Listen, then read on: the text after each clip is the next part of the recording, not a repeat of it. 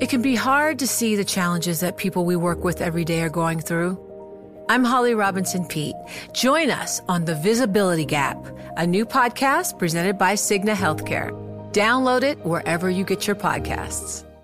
The countdown has begun. This May, 1,000 global leaders will gather in Doha for the Qatar Economic Forum powered by Bloomberg, held in conjunction with our official partners, the Qatar Ministry of Commerce and Industry and Media City Qatar, and premier sponsor Q&B. Join heads of state, influential ministers, and leading CEOs to make new connections and gain unique insights. Learn more at QatarEconomicForum.com.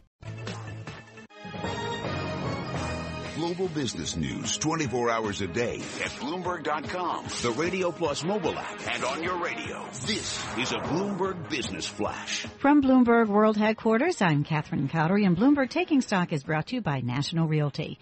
30% returns on cash and rented real estate. Find them at nria.net. We check the markets every 15 minutes throughout the trading day. Now over to the First Word breaking news desk for today's afternoon call with Bill Maloney. Bill? Good afternoon, Catherine. Main U.S. averages have reversed their morning losses.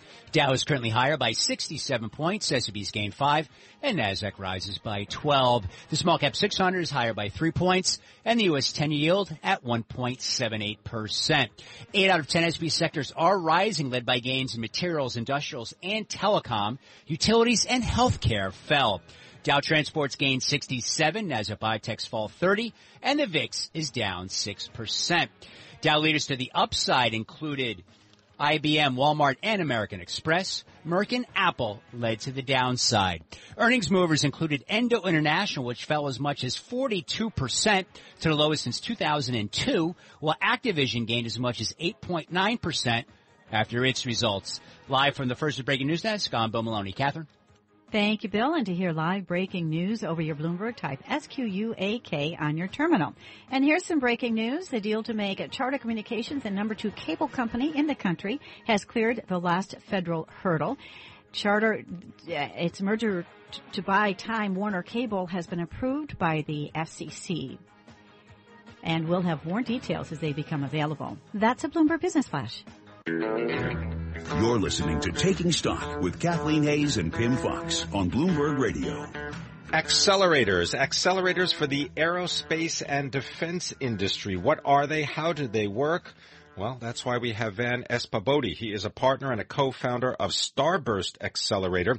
They are based in Los Angeles. They can be followed on Twitter at Starburst INNOV, as in innovation. Well, Van joins us now here in the studio.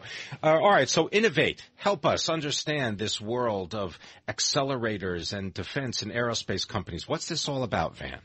I guess the first thing you'd have to think about is the generational gap, this world of Silicon Valley startups, even those startups here in the New York area that are trying to find a way to access these big aerospace brands. Who do I talk to at Boeing, at Airbus, to help me get that product into the marketplace?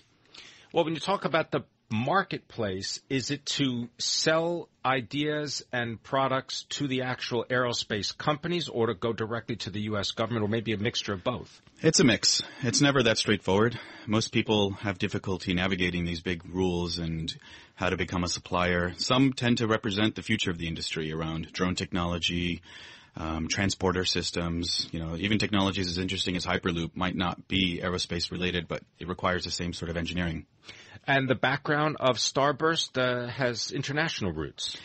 That's correct. We started in Paris about 3 years ago, and the model was easier to be organized because the supply chain in Europe is much more hierarchical. So it was pretty exciting to get that off the ground and have some good success case studies there, and then bring it over here less than a year ago. And we had our first event last October, and it's been ramping up pretty quickly since. Give us an idea of some of the companies that you've been working with and some of the services you've been providing them. The word aerospace means a lot of different things to a lot of different people, but space and drones tend to be the low-hanging fruit, those that really start to resonate with people. But there's a lot of infrastructure in between those two worlds that has just as much opportunity to grow in the industry. So we're learning about new materials and nanotechnology. We're learning about air traffic systems for our drones. We're learning about electric propulsion systems for small satellites the size of our fists. Well, what would be an example of an actual company? So some of the companies that have presented our panels include a millimeter wave radio frequency technology that's spun out of Ireland, out of a lab there, and they're getting a lot of love from the corporate partners that support our program. They're called Aerospace. Another one I can think of is called Axion. It's developed a nanotechnology for electric propulsion systems, really to make the best use of energy while traveling in space. Something around the passenger experience can be around in-flight entertainment systems. We're working with companies that are developing lightweight seat technology based out of Singapore.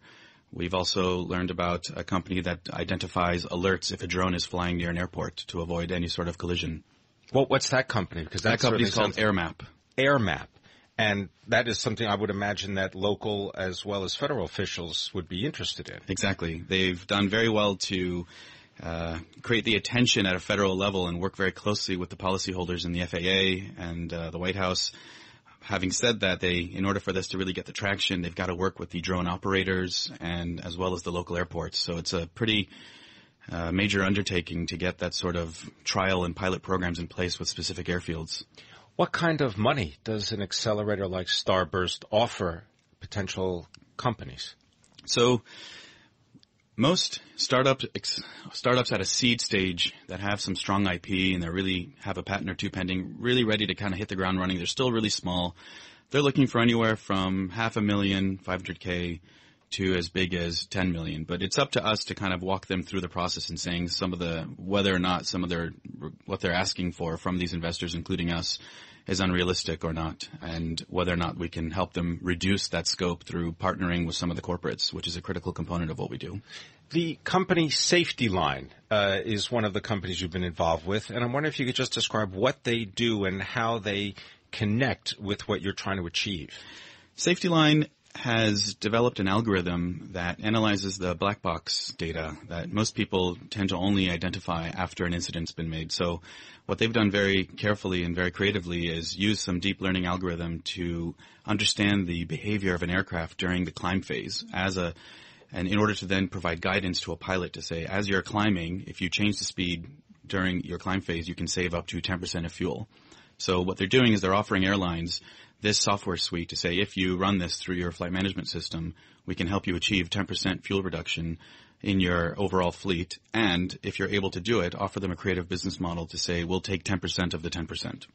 All right, good. Thank you very much for spending time with us. Van Espahbodi, he is the partner and the co-founder of Starburst Accelerator. They're based in Los Angeles, and they can be followed on Twitter at Starburst INNOV, as in innovation. Companies creating new products and services for the aerospace and the defense industry. Coming up on Taking Stock, we're going to be talking about impact investing. BlackRock has a new exchange-traded fund and focuses on sustainable investing. We'll find out why that is a growing portion of people's investment portfolio next. Bloomberg Taking Stock is brought to you by Anshin, Block & Anshin, named the best accounting firm in North America for the 6th year in a row by HedgeWeek.com.